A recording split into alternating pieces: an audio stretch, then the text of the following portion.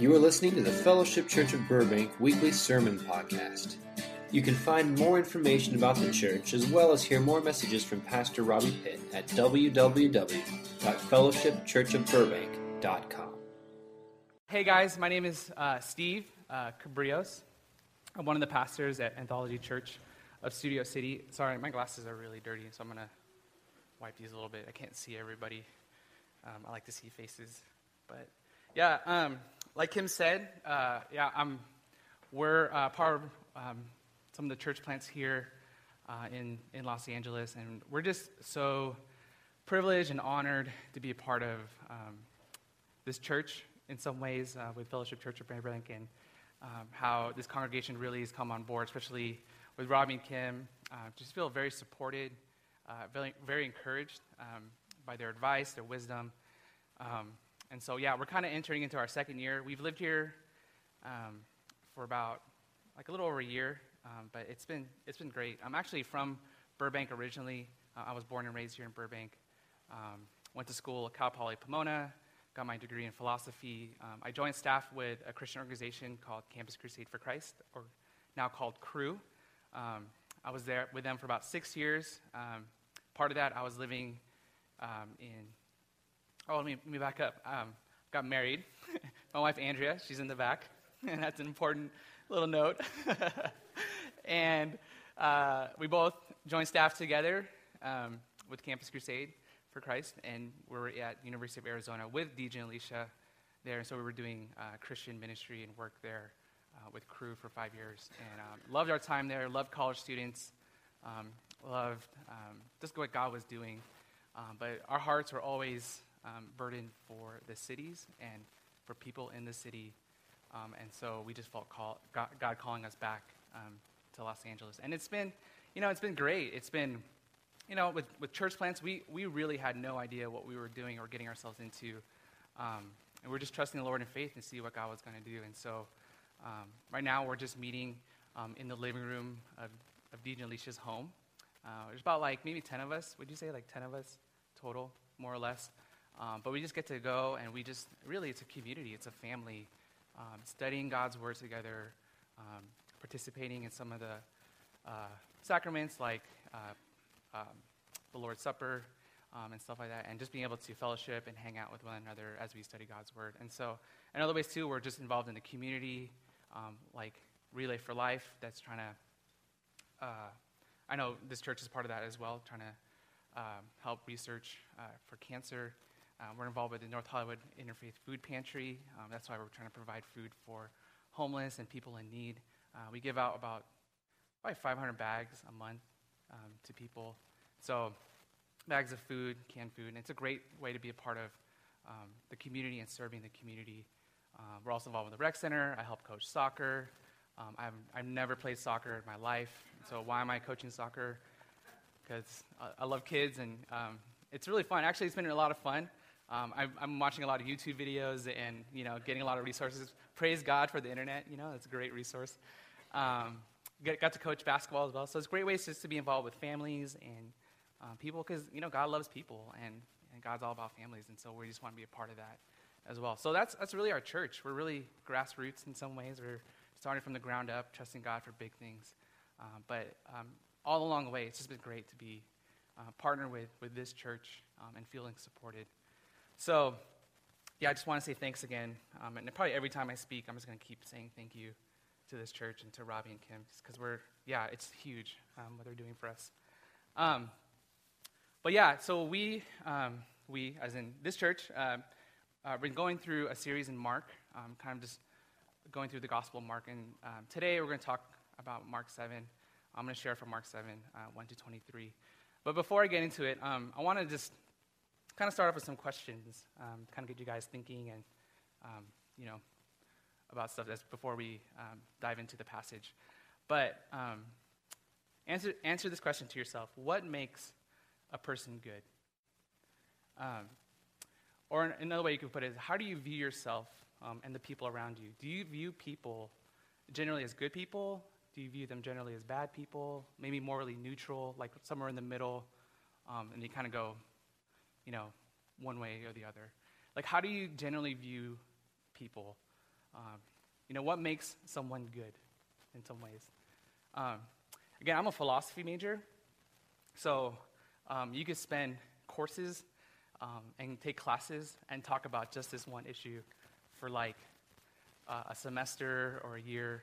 These are things that philosophers and people like to talk about. But it's a good question because even though, whether you know how to answer that question or not, it's a question that really relates to us today. But what makes someone good? In light of like where our world is and how we view the world, what makes people good? I want to share a story with you. This is from Tim Keller's book, Jesus the King. And he actually is sharing about another story written by a guy named Franz Kafka. And the story is called The Trial. Now, it's weird. I'm going to kind of preface that. It's kind of a weird story. So I'm going to tell you, here's the story. It's kind of a weird story, but here's how it goes. Sorry.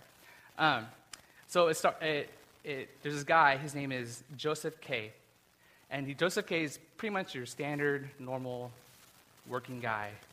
And just kind of living his life normally, waking up in the morning, eating breakfast, going to work, coming home, eating dinner, sleeping, same routine, every day, everything that we do on an everyday basis. And then all of a sudden, he gets arrested and thrown in prison. And, for no reason at all. And he goes and he tries to figure out, goes to the judge, like, what did I do wrong? And no one really gives him an answer. People are pretty, he goes, gets thrown in prison, he asks the prison guard, what did I do wrong? No one gives him an answer. Goes to the warden, what did I do wrong to be thrown into prison? And there's no answer from these people. And so people are, as he's going through this, people are pretty harsh with him, unsympathetic, and not giving him any answer of why he was thrown into prison. And so he goes and tries to recollect, okay, why did I go to prison? Like, well, maybe I did this wrong. Maybe I was faulted in this. Trying to give X, Y, or Z reasons. And he just kept trying to think about it, and he just couldn't think of anything. And then at the end of the story, one of the wardens stabbed him, and he gets killed. And that's it. And he still has no answer to why he was thrown in prison. Weird, right? You're like, what? What's the point? There's no redeeming quality in the story. What's the point of this? Kafka, in one of his diaries, gives a comment. And this is what he says. He says, sorry, I'm trying to find it. He gives a commentary on the story. And this is what he shares in one of his diaries. He says, the state in which we find ourselves today is sinful, quite independent of guilt. Tim Keller kind of puts it in an easier way. He says, in today's world, basically what he means is like in the world we live in now, where we don't believe in judgment, we don't believe in sin, and yet we still feel there's something wrong with us. When you think about today, you think about, who are you to judge me, right? You hear that a lot. Who are you to tell me that I'm wrong? You hear that, right? Are you my dad? Are you my God? You can't tell me if I'm right or wrong. I could believe in whatever I want to believe in. Have you heard that before? I'm sure you've heard that before. You can't be someone's judge. Who are you? We don't like to think about sin. We don't like to think about wrong things. And yet, this is a guy who doesn't believe in God. He's an atheist. And he says, and yet, internally, there is something wrong with us. In the inside, we tend to think there's something wrong with us still. When you think about, whether you believe in Jesus or not, whether you're a follower of Jesus or you're not a follower of Jesus, whether you believe in some religion or not, you can relate with this. When you think about, you kind of tend to feel like there's some kind of guilt or shame or something. When you think about things that we do or how we work or how we strive to, even times when we compare ourselves to somebody else, sometimes we're like, I'm never going to be as good as that person. Sometimes we tend to think we're never going to live up to someone else's standards, Or have you thought about, when we disappoint people, why does it bother us so much? Why do we want people to like us so much? Where does that feeling come from? There's a sense that there's something wrong inside of us. Where does that come from? Where does that internal sense come from? And Jesus, in this story, in this encounter with the Pharisees, he addresses this issue, and he meets it head on. And so we're going to go through this story. And so something we do in Anthology is that we read through the passage together. So we're going to read the whole passage, and then we're just going to kind of go through it section by section. And so I'm going to read Mark 7, verses 1 to 23.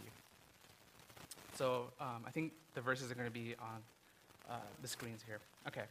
So it's now, this is from the ESV Standard Version, so this is the ESV translation. He says, "Now when the Pharisees gathered to him with some of the scribes who had come from Jerusalem, they saw that some of his disciples ate with hands that were defiled, that is, unwashed.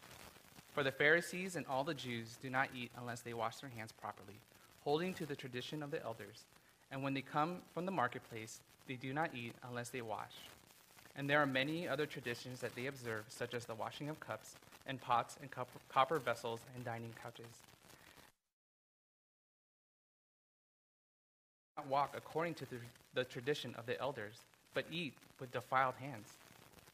And he said to them, Well did Isaiah prophesy of you hypocrites, as it is written, "This people honors me with their lips, but their heart is far from me. In vain do they worship me, teaching as doctrines the commandments of men. You leave the commandment of God and hold to the tradition of men." And he said to them, "You have a fine way of rejecting the commandment of God in order to establish your tradition. For Moses said, 'Honor your father and mother,' and whoever reviles father or mother must surely die. But you say, if a man tells his father or his mother, 'Whatever you would have gained from me is Corban, that is given to God,' then you no longer permit him to do anything for his father or mother, thus making void the word of God by your tradition that you have handed down, and many such things you do." And he called the people to him again and said to them, "Hear me, all of you, and understand. There is nothing outside a person that by going into him can defile him, but the things that come out of a person are what defile him." And when he had entered the house and left the people, his disciples asked him about the parable. And he said to them, "Then are you also without understanding? Do you not see that whatever goes into the person from outside cannot defile him? Since it enters not his heart, but his stomach, and is expelled." Thus he declared all foods clean. And he said, "What comes out of a person is what defiles him. For from within, out of the heart of man, come evil thoughts, sexual morality, theft, murder, adultery, coveting, wickedness, deceit, sensuality, envy, slander, pride, foolishness. All these things come from within, and they defile a person." And this is the word of God. Let's pray. Lord, we thank you so much for this passage. God, I pray that you would teach us your word today and this morning. Father, we pray that, Holy Spirit, I pray that you would guide us and lead us through your word, and that we would hear from you. God, be our teacher today, and as you would reveal what you want us to know. Yeah, in your name we pray. Amen. All right, sorry, I had to switch because there was feedback. So, here we go. All right, so yeah, it's kind of lengthy. There's a lot kind of going on here. So it starts off, it says in verse 1, we're going to kind of start from the top again. We're going to unpack this passage a bit. So it starts off with, "Now when the Pharisees gathered to him with some of the scribes who had come from Jerusalem." So at this point, from the previous chapters, Jesus has been doing a lot. His ministry involved a lot of healings. He raised people from the dead. He fed 5,000 people. He casted out demons. So I don't know about you. If you saw that today, that would be pretty incredible. And he was gaining a lot of popularity and a lot of fame. And people, like, in the thousands were just coming up just to even touch his garments, and people were being healed. And so people were wanting to come to see Jesus. His fame and his popularity was spreading all across Israel. And so he was a really popular guy, really famous guy, not just with his healings and his miracles, but also with his teaching. The way he taught was taught in such a way that he gave authority to the words of God, to the scriptures. And so it's something different than, he's like, who is this guy? Where does his authority come from? And so people were just questioning, like, this guy he's different. He's really different. And so people just came to see him I mean, droves. I mean, just tons and tons of people were coming to see him. So, the Pharisees wanted to see him, and they came from Jerusalem, brought some scribes with them to see Jesus. Pharisees at the time, there were different religious groups at the time, different religious leaders. You might see that all throughout the Gospels. The Pharisees are mentioned in the Gospels. There's also another group called the Sadducees, and then there's also another Jewish religious group called the Essenes, which you don't really see them much in here, but other Jewish scholars mentioned them during Jesus' time. They were also a religious group, Jewish group at that time. But the Pharisees really gained the popularity of the people. Their teachings, they were very respected. They were honored. People looked up to the Pharisees a lot. And so because of that, to see another man come in who was, in a sense, speaking with authority in a way different than what they were teaching, than the Pharisees were teaching, they were really upset. They didn't like Jesus a whole lot. They were really upset with him for what he was doing and what he was saying. So when they were gathering to meet with Jesus, they weren't there to genuinely try to touch his garments, to be healed, or to learn from him. They wanted to trap Jesus. They were there to discredit him from his authority, from his teaching, from his following. And so the Pharisees were very, very upset with Jesus at the time. So they weren't there to go, hey, Jesus, I really want to learn these things. No, they were there to be like, I want to trap you. We want to discredit you. And so they bring up a specific issue in regards to the cleanliness laws. And so we read on from verses 2 to 4. It says, they saw that some of his disciples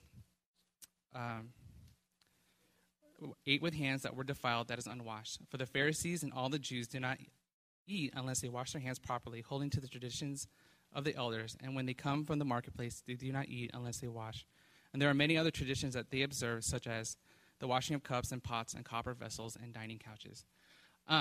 So the Pharisees were particularly there to trap him in regards to the cleaning laws. And these laws were established by God, specifically in the Torah, the first 5 books of the Bible, or of the Jewish people read. Specifically in Leviticus, you see a lot of these cleaning laws that were established. If you were here last week, DJ kind of taught on that a little bit, about what it means to be clean. Basically, if someone has any kind of skin disease, like leprosy, it's just basically a skin disease back then. If you had any kind of like bleeding or bodily discharge, or if you touched a dead animal, or if you touched a dead person, or whatever, these are all considered unclean. And basically what it means to be unclean is that you couldn't go into the temple to worship God in the community. So basically you were a social reject. You were cast out from the Jewish community. And so this specific situation, the Pharisees were calling out Jesus and his disciples, saying, hey, look, these traditions that we've, over the years that we've had, says you need to wash your hands before you eat. And sometimes you look at this and be like, that's pretty harsh. That's kind of weird. Like, what's the big deal with that? It's not as uncommon as you think it is.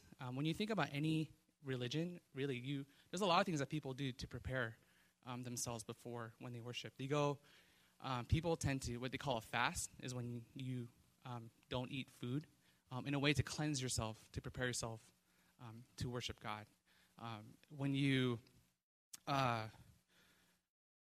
People do different like rituals. In Islam, there's the 5 pillars. When people kneel to the east in Islam, that's a way to prepare yourself to worship. But also, when you think about it, even if you're from a secular, if you don't believe in God or have an atheist background or secular, non-religious view, when you think about just even going out on a date with somebody, if you're on a big date, or if you're going to an important meeting, job interview, or whatever, what do? You take a shower, you bathe, you clean yourself up, right? You clean up to prepare yourself for that meeting. It's something you do to prepare for something important.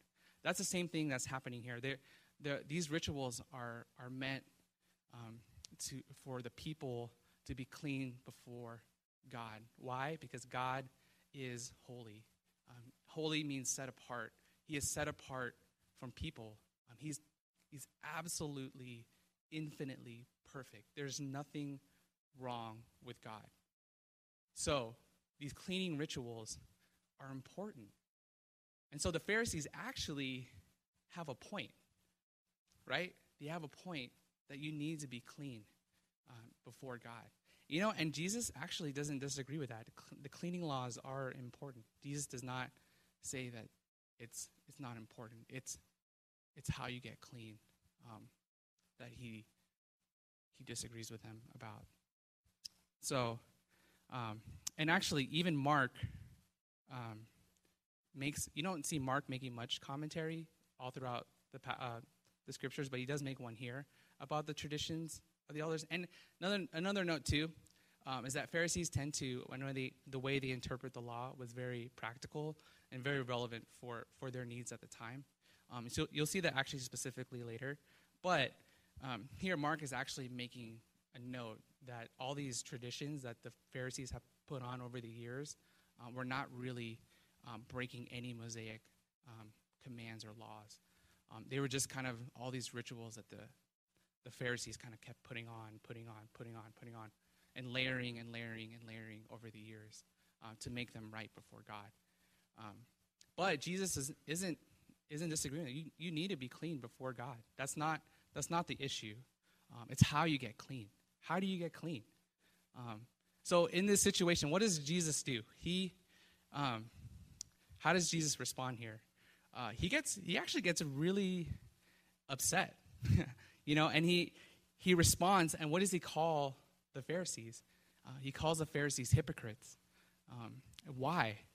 And what he does, he actually uses their Old Testament prophet Isaiah and a command from one of the Ten Commandments to call out their hypocrisy. And so we look at here. He says, "Well did Isaiah prophesy of you, hypocrites, as it is written, this people honors me with their lips, but their heart is far from me.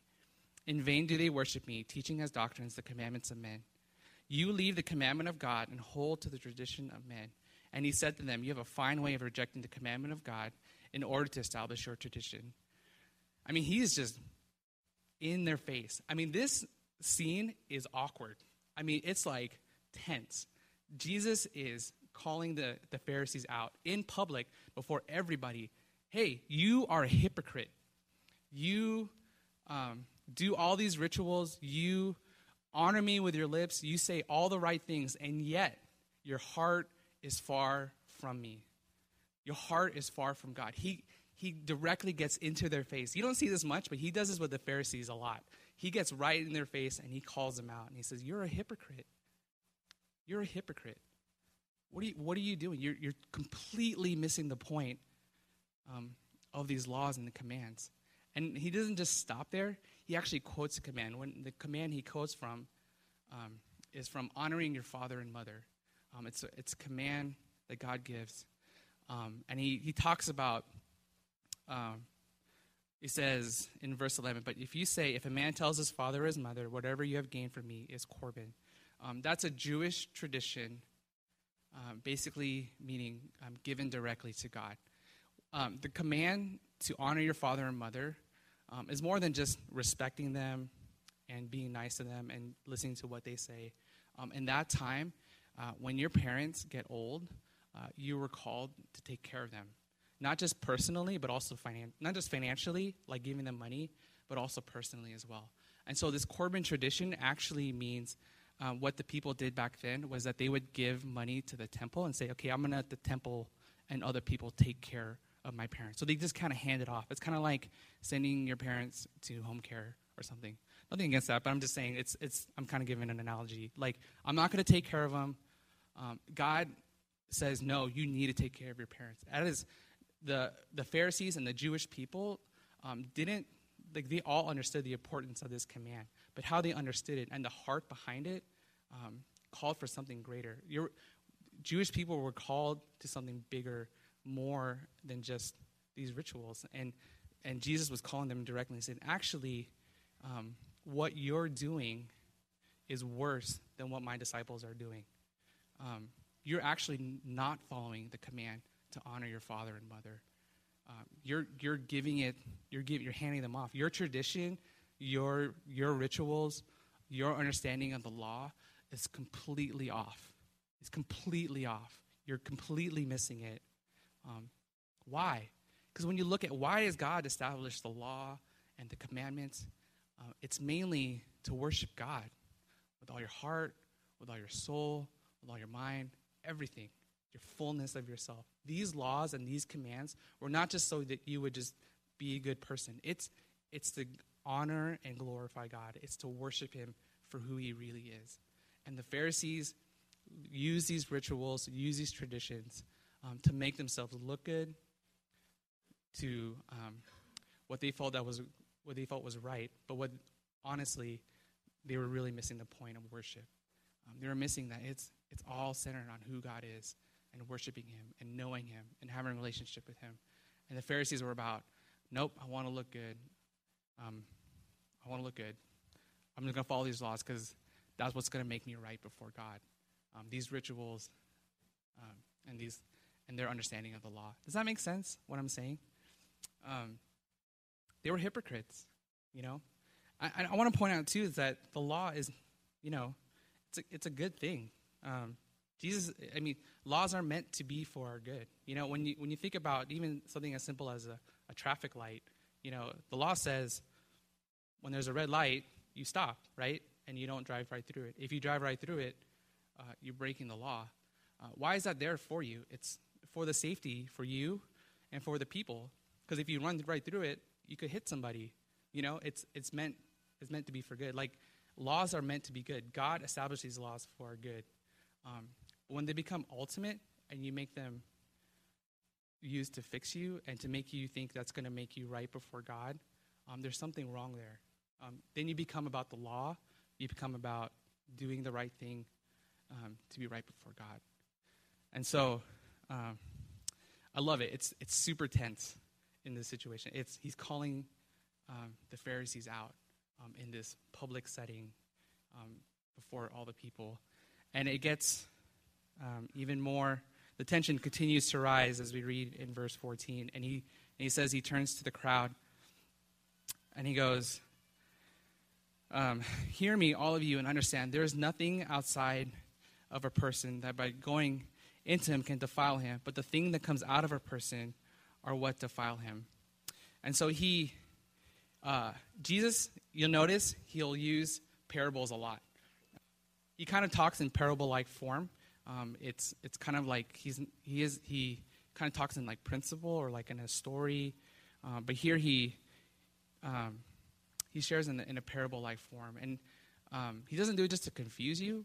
He does it because really to help you understand the deeper meaning of what's going on in people's hearts, and he wants people to pursue him and to have faith in him and to know who he really is. And so he doesn't do it just to confuse you. It's meant to kind of help you to pursue what's going on deeper.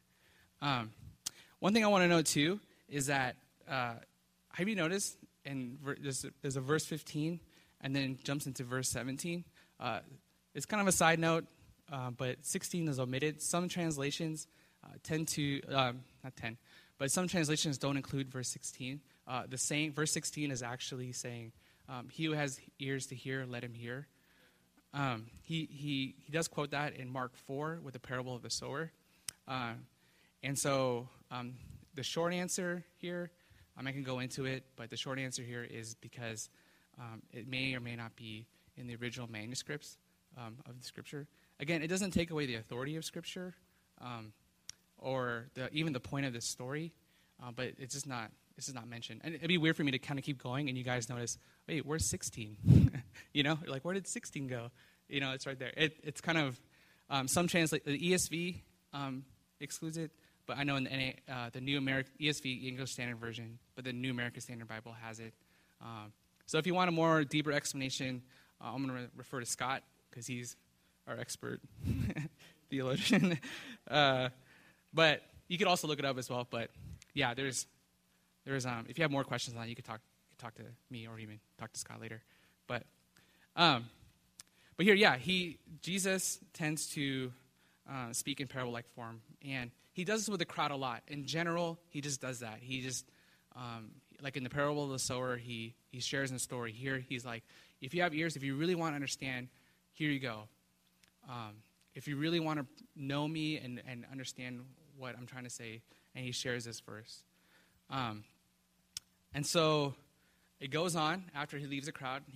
Mark moves into the next scene, and he says, and when he entered the house and left the people, his disciples asked him about the parable. And he said to them, then are you also without understanding? Do you not see that whoever goes into a person from outside cannot defile him? As Jesus leaves the public area, now he's in a private setting with his disciples, and now it's just him and his disciples just hanging out in the house.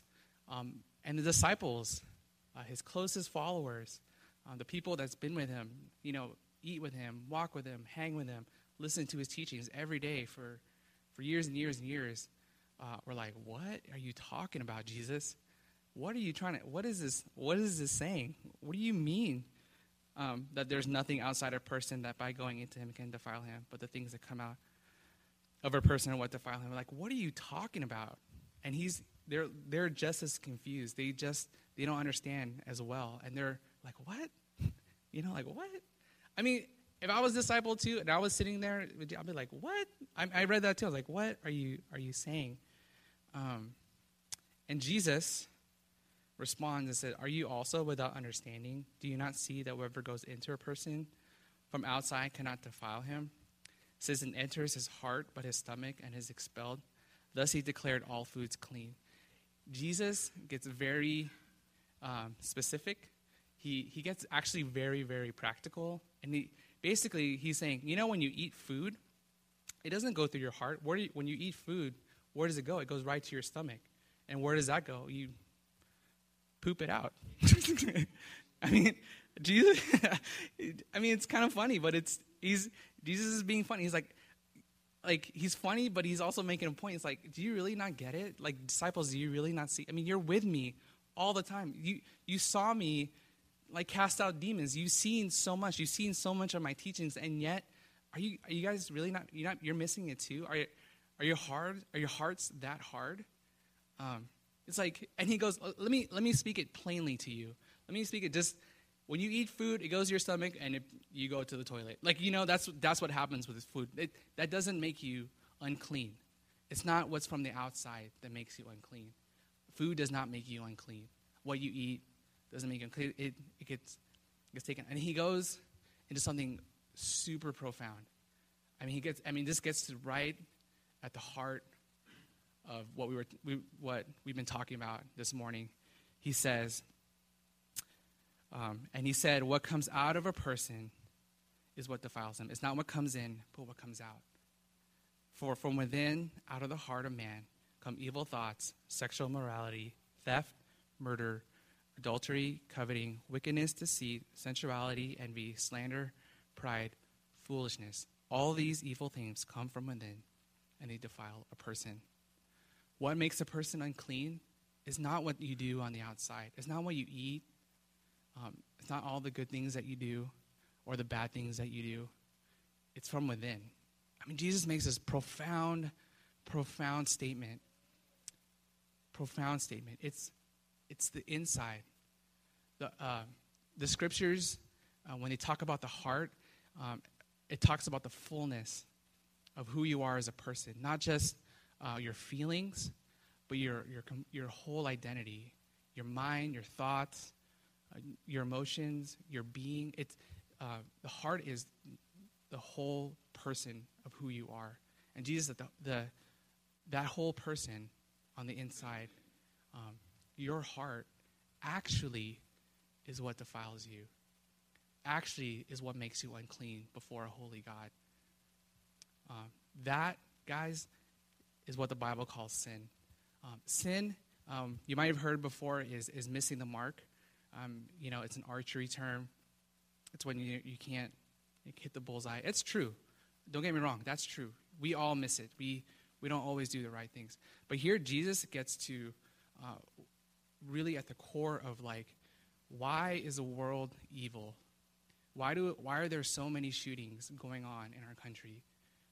In LAX a couple days ago, why was someone just pulling a gun out in the terminal? We heard a story of a student that was in Crew, that went on a summer mission trip, loved Jesus.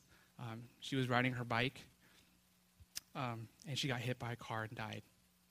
Why does that happen? Why does evil exist?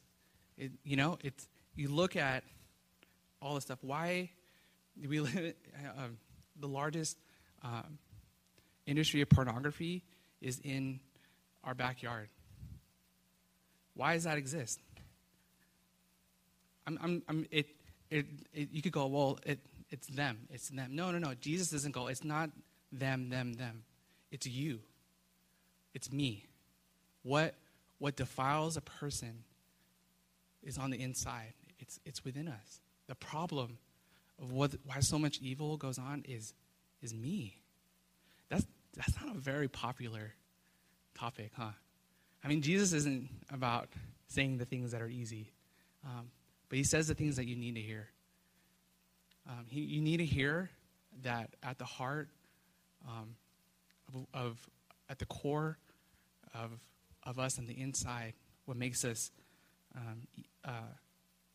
is not what's good, but actually it's wicked, and it's evil. It defiles us. It's unclean. God is holy. God is pure. God is completely perfect, and we're not. You may not be like, oh, I don't do sexual morality. I'm sure you may have some. Jesus has some thoughts about it. I'm sure you may not think you're prideful, but let's be honest. Even when you say, oh, I'm not prideful, that statement in and of itself is a prideful statement. I'm not trying to be funny, but it's true. You're like, oh, well, I'm the most humble person in the world. Like, that's a prideful statement. I'm going to be honest with you, Like, you struggle with pride. You struggle trying to prove yourself to other people. Like, Jesus gets to the core with the Pharisees, and he's saying, hey, it's not these rituals and your traditions and your understanding of the law to try to be right with God on the outside.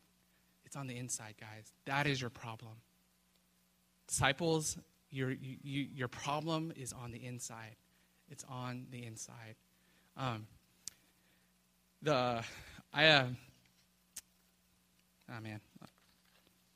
Yeah. So, Jesus gets right to the core of our problem. At the root of our problem in our hearts and our whole being is that we are unclean. We are impure before God. Our hearts are unclean. And it plays out in so many different ways. We see it in our world. For the Pharisees, that was true by trying to do all the right things. I was actually thinking about this too, even last week when DJ even brought it up about the shootings in Sandy Hook. I was actually watching when the event happened. And I was listening actually to a reporter share about the problem, like why is this happening so much, like the occurrences. It seems to be more and more frequent. I have a soccer mom talking about how their schools like trying to put up maybe metal detectors in their school to kind of help, not have guns. She's legitimately scared about what's going on, and you should be. It's a problem, and this reporter was kind of talking, and I don't know if he was like, I don't know. It's just a reporter, and he basically says like, we could have all these laws, we could set up all these laws to kind of help regulate all these systems to help regulate the problem, but really, it's something that the problem is actually something deeper. There's something deeper going on than just fixing it on the outside. He literally used those words, and I was like, whoa. I don't even know who this guy is. I don't know if he actually is a Christian or not, but in public television, on the news, was saying that we can't set up these systems. We can't set up, even in our governments. Yes, they're good, and we should follow these rules, but they'll never, ever fix what's going on in the inside. And Jesus gets right to the core of that. He says, like, yeah, it won't work. Like, laws are good. We need to follow the laws. Laws are meant to be followed and to be good. But here's the reality. It won't clean you. You know, like I said earlier, you'll still feel this sense of being unclean. It won't fix you. It won't fix your problems. It won't fix really at the heart of what's going on. When we see it every day. We try to compare ourselves by trying to be good parents, or try to be for me to be a good husband, or in our jobs, trying to please our coworkers or our bosses. We compare ourselves all the time to live up to the standard of being good enough. And yet, you're like, man, I'm just not good enough. I mean, you might feel that way, right? Like, it's just this sense of like, because no matter how hard you try, no matter how hard you work, those things won't ever make you clean. If you follow another religion,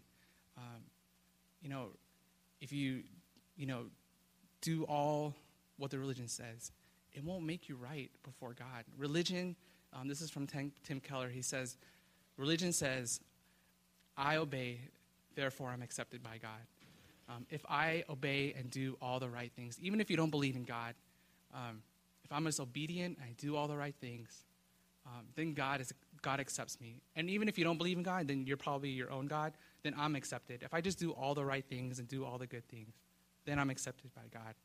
That is the mantra of people today in our culture. If you work hard enough, if you do all the right things, then you are good. And Jesus goes and he just flips it around. He says, nope, that's not the truth. You, at the heart, and the problem of what's going on is your heart is unclean, and you can never work your way or do all the good things to make you clean again. It's crazy. It's crazy. I mean, Jesus just does this, says these things. I'm like, man, it's crazy. Because at the root of our problem is sin. The root of our problem is we worship something, we think something else is better than God, that could satisfy us more than God, that can make us more happy than God. We do that. We do that all the time. I do that. Even though I stand here and I say I'm a pastor, I struggle with that. Even in Christian ministry, trying to be like, I got to have a squeaky clean record. I got to look like I have it all together, because if I do that, then people will accept me. I mean, that goes through my mind, guys. Like, it's a battle that even I fight today. I'm not immune to it. Outside in, the outside works, everything. Jesus saying, outside cleaning will never clean the problem in your heart. And so, what's interesting about this passage is that Jesus never really says, well, what does make a person clean? In this passage, you don't see it. And if I ended there, then it would be a very depressing sermon, and I don't want to do that, because God is a God of hope and of love, and the only way you can be clean is from the inside, and inside cleaning can only happen through the gospel, because when we look to the cross, Jesus said, I'm gonna take it on. You can't fix yourself, so I'm gonna do it for you. You can't clean yourself, so I'm gonna do it for you. You'll notice in verse 19, he says, he declares all food clean. Jesus is the one who gives the authority to make things clean. The same Jesus who healed the woman from her bleeding, who raised a child from the dead, who could calm the storms. He could feed 5,000 people with 5 loaves of bread and 2 fish, who created the world, who created humanity and everything in it. That's the same Jesus and authority that can declare all foods clean. He was there when he established that law, those cleaning laws. He was there. He's God. And so he established that. And he can fulfill. He's not there to take it away from you. Remember, the law is good. The law is good for us. And so what does he do? He's not there to erase it. In Matthew's gospel, he says, I didn't come to abolish the law, to erase it, but to what? To fulfill it. And how does he fulfill it fully? Is that if you look forward into the story, he does it on the cross. I know I've said that before. But he completely fulfills it on the cross. You can be clean because when you look to the cross and put your faith in what Jesus has done and the work that he has done on the cross, you'll be clean before a holy and righteous God. Where does that come from? When you look back in the Old Testament,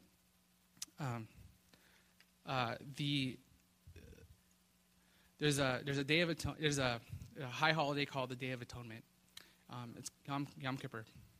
Yeah. So it's the Day of Atonement. It's one day every year where a high priest is chosen to represent all of Israel to offer a sacrifice for a whole nation of people.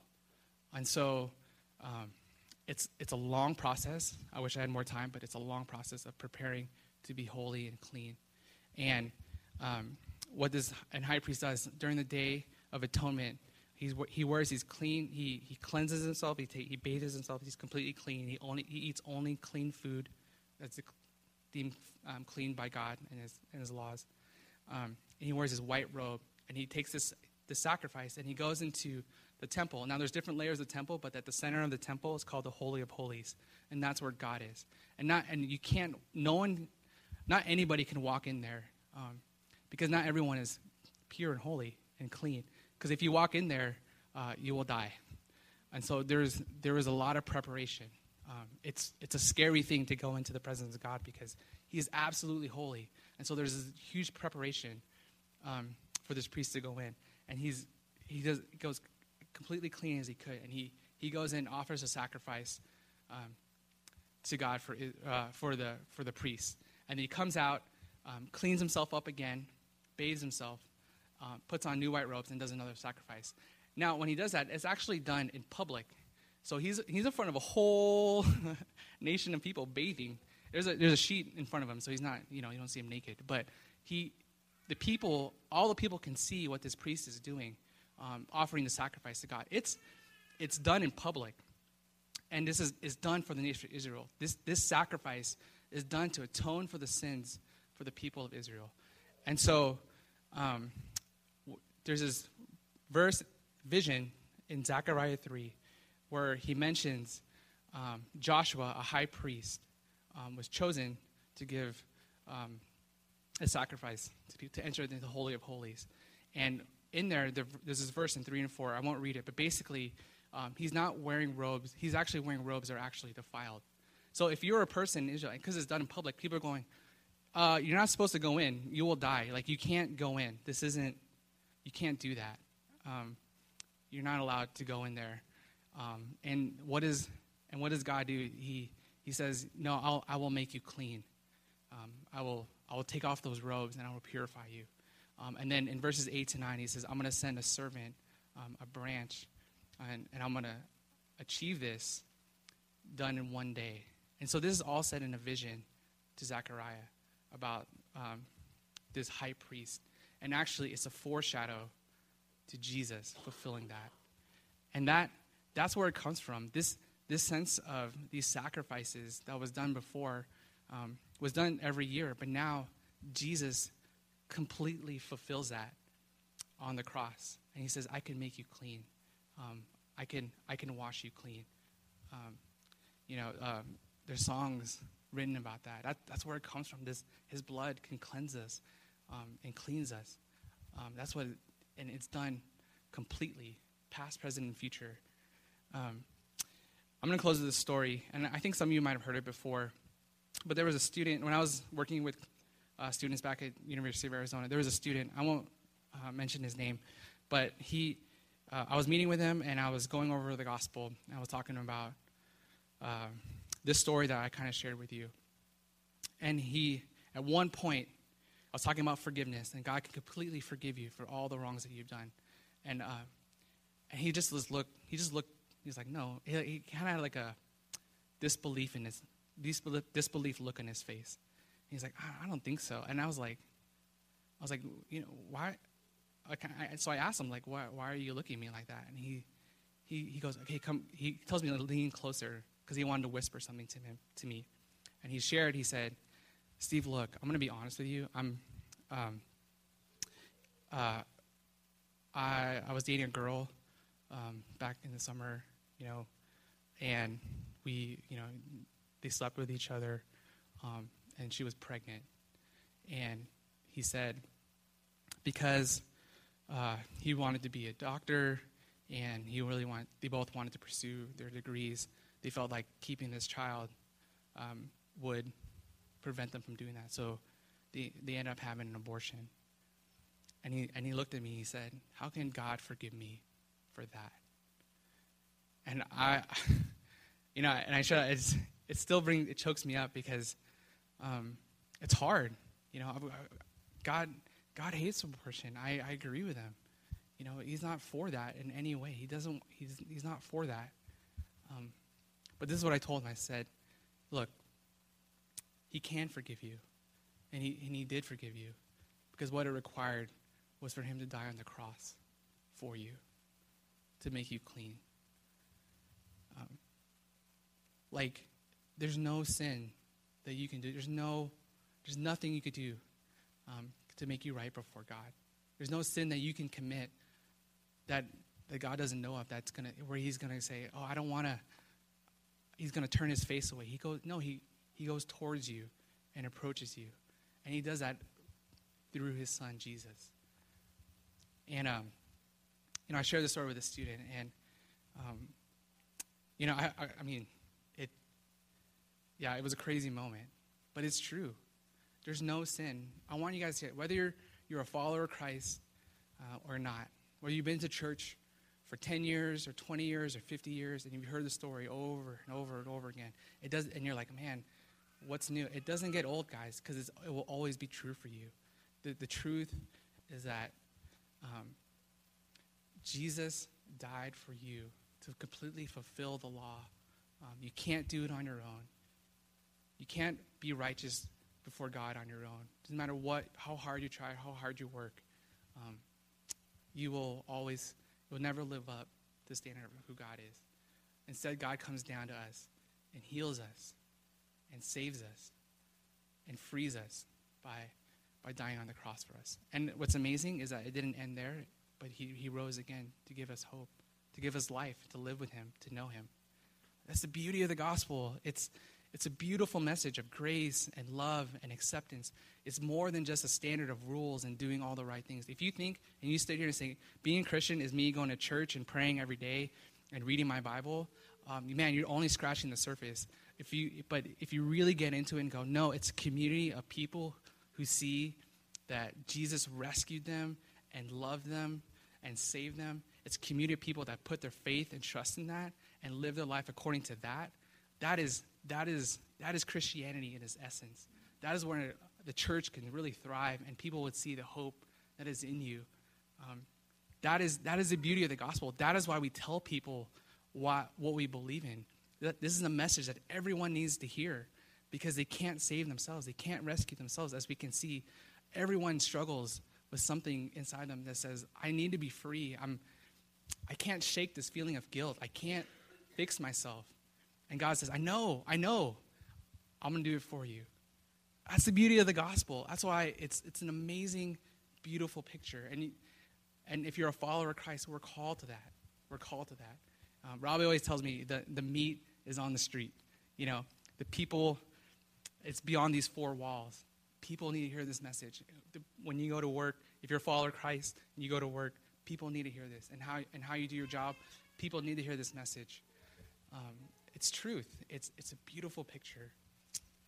And all of it is meant to lead to worship. Why we sing songs about it? It's because it's a beautiful picture of what God has done. These are not just mere things that we just do because that's what Christians are supposed to do. It's a celebration. Song and music is a celebration for God. It's a way that we express ourselves towards God. And I get to do that with the worship team here on Sundays with Nate. So I'm just going to pray. I don't even know how to close this, but I'm just going to pray. and the worship team is going to come up. And yeah, Jesus, I thank you so much for this. I thank you so much for this passage. I thank you so much for the gift of the gospel. The beautiful picture that you painted through your words here, Lord, that you didn't just leave us broken in our sin and our defilement, Lord, but that you provided a way out by your grace and your love. I pray now, Lord, as we sing now, I pray, God, that you be the one, Spirit, you be the one speaking to us. Lord, as we live out this week, I pray that your gospel and your truth would be speaking to our hearts. That we would dive into deeper of who we are in light of you and our identity in you. And so I pray this in your name. Amen.